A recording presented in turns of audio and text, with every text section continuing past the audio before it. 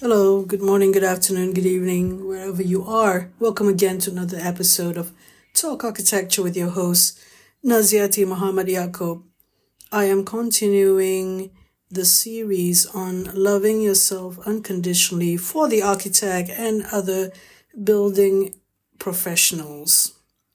So, when we talk about this loving yourself unconditionally, we are referring to, and I would like to refer to Don Miguel Ruiz's 4 Agreements. That is his book. He wrote it. And there are 4 agreements in there. And the first one is be impeccable with your word, which he says the most difficult to do. And just a bit of context, a bit of understanding what this book is all about. When you live your life, you learn things when you were younger, and then people gave an opinion about you, and it could be your parent. And if someone, maybe your parent, maybe somebody says you are stupid, and that is their opinion, and that you actually think that you are stupid because you somehow agree. That's why there's this word agreement. So that's why Don Miguel Ruiz says that this agreement of accepting the opinion of others upon you, that is something which could be changed in life. So what is it to the architect is that the everyday things that we do and deal with other people in our work, obviously people would give their opinion about things that you do, and some of them are fair sort of comment, but some of them are not fair, or some of them is triggering or not making sense. Now, of course, this is in work-life balance issues that we have out there with regard to trying to, just go through the everyday purposefully, peacefully, and the ability to do your work and get things done and resolved day to day. And you wanting some success as well. In fact, that could be your goal in life, to have success in your work. And that is good. That is something that is winning, gaining something, knowledge or other things that you wish. So, but then you come across all these hurdles and challenges, and what does be impeccable with your word means? In my understanding, impeccable means being flawless, being almost perfect, or being precise and articulate. And it's something that in architecture practice, we do that. And because in architecture school, that is what is required from us, from our tutors. And it is a practice that we do, a belief in a way, part of your belief system. That's why architects are different than other professions, or the way that they present themselves. And there are many approaches. So we know that aesthetics is important in architecture, and some of us project ourselves as articulate people. And so in architecture practice, being impeccable, or in being an architect, being impeccable is a common thing that we adhere to. What does it mean, being impeccable with your word? So not only being impeccable with how we dress or how we present, also our intention as well. The intention comes from the clarity that is inside of you to mean what you say. So if your intention is clear, that you want to convey what you mean, then obviously the job is done. In communicating, you've done your best, As always, that's the other agreement that Don Miguel Ruiz mentioned as well. Always do your best. They're all interchangeable, or they're all interconnected. the agreements that Ruiz mentioned. But I'm focusing on be impeccable with your word.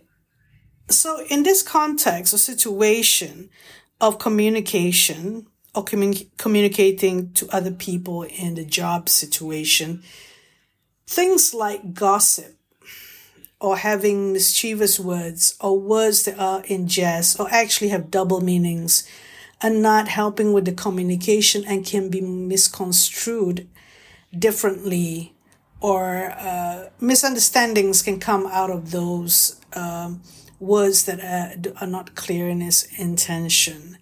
So less of that is better.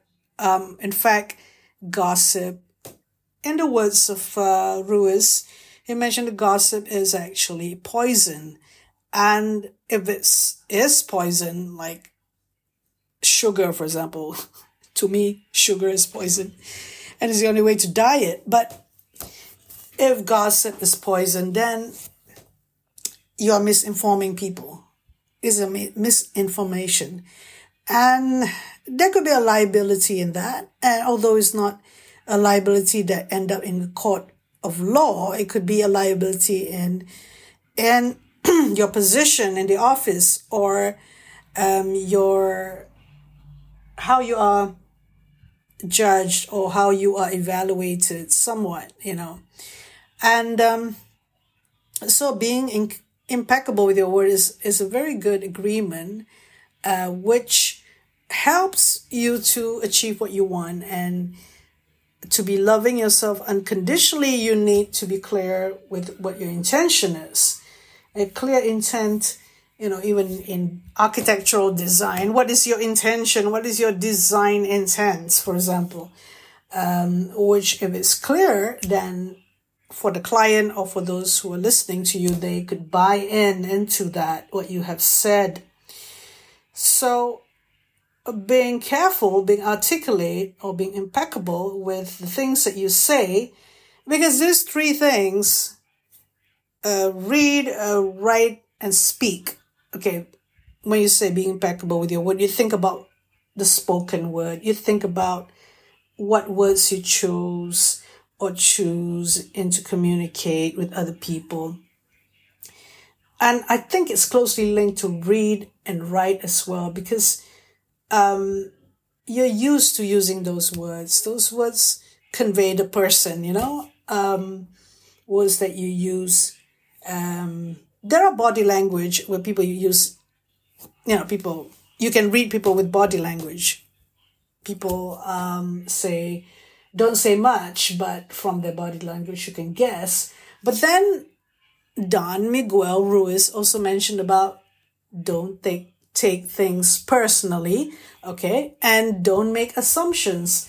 So it's not easy to read the body language. I mean, you need to be quite precise in actually reading the body language. But when somebody actually explains something or using words, it is more clearer, the intent from that person. So words are also something that give meaning to the intention and action of that person.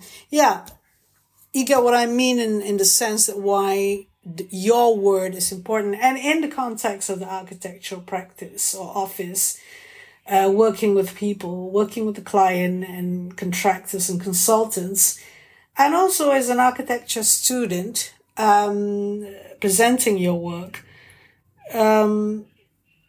be more intuitive, be more off the cuff, be more resonating with how you think, read, write together. You speak the same thing as you think. You write down your thoughts, or you write down what you feel about something. That would help a lot in conveying and communicating rightly. So, I mean, we could be better at English language. So, excuse me for that. We could be better at that and have